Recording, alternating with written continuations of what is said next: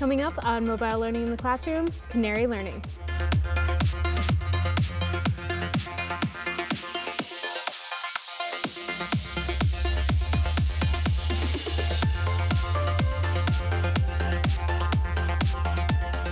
Hi, I'm Zoe Falls, and today on Mobile Learning in the Classroom, we're going to look at Canary Learning. Canary Learning is basically a grade book, and it integrates into Google Classroom, which is why it caught my eye, because I'm always interested in things that are going to work seamlessly with Google Classroom and make that interface work really well for teachers and for students. So this is a free app for teachers and then for the students, and you log in through your Google account, but students can do assignments that are both handed physically around in class, and you can do digital assignments. So we'll go ahead and we'll log in, and I logged in using my Google account, so again, you don't have to worry about multiple sign-ins. It's the same password, and it'll go in seamlessly. And you can set up, like most of these applications, if you have multiple periods and you teach different classes, you can set up one for each class. And you do that over here in the classes section. And so if we go to our main launch page, it gives a calendar. It shows sort of what you have going on, homework that you still have outstanding, so stuff that students haven't turned in but that you have assigned, and then different assignments, resources that you've set up for students, and then even some teacher resources.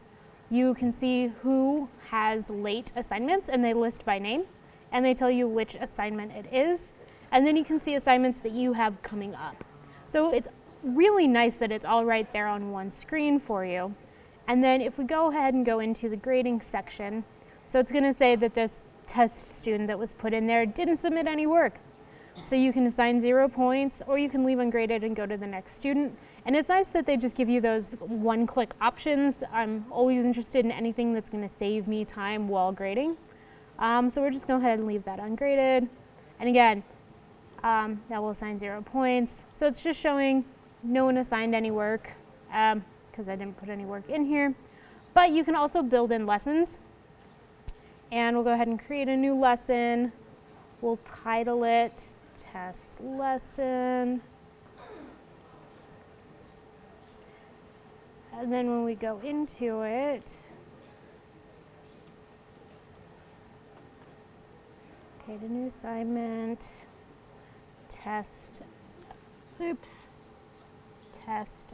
assignment. And then again, you can have categories, and we're going to make this a project. So required submission, it's graded. So again, it's really, you can make these, so if it's an in-class thing and it's not graded, but you want them to use the platform, you can do that. If they don't submit something, but it's still graded, so it's a project, or I don't know, some other sort of oral presentation maybe where there's no submission that would be digital or in class, you could do it that way. So there would be no submission, but it would still be graded. You can give it an amount of points and then select the due date, and then you can lock it and unlock it. So if it's locked, the students can't see it.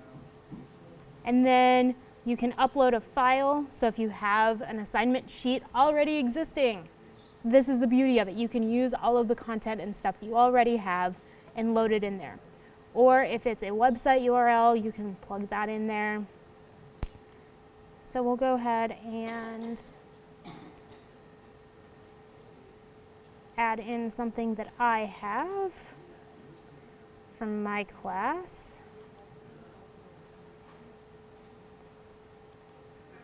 It does force you to upload a document, which to me is a limitation of it because not all of my assignments in my class have a really detailed assignment sheet, so that it is something to be aware of while you're using this. We'll go ahead and submit that random file, and we'll say it's worth 5 points. Maybe that was it. Maybe it needs, okay, so it's going to make you require points. So you have to put in a number. And I think you can put in 0. So if it's not graded or for whatever reason worth 0 points, you can have assignments with 0 points, but the program will make you assign points. So we'll go ahead and save that. From everything that I've read and in their frequently asked questions, it does integrate into Google Classroom. because from what I've seen with Google Classroom, one of their limitations is the grading of assignments. So this might be a nice way to help facilitate ease of grading, ease of assignments, and maybe give you some more options as an instructor to make that transition from whatever you're currently using, or if you just want to try something new, maybe make that a little bit more seamless for you. So again, this has been Canary Learning, and from the main jump page to the way that you can grade assignments, it seems to be a pretty decent way to help you as an instructor keep track of everything and get assignments graded. So I'm Zoe, and this has been Mobile Learning in the Classroom.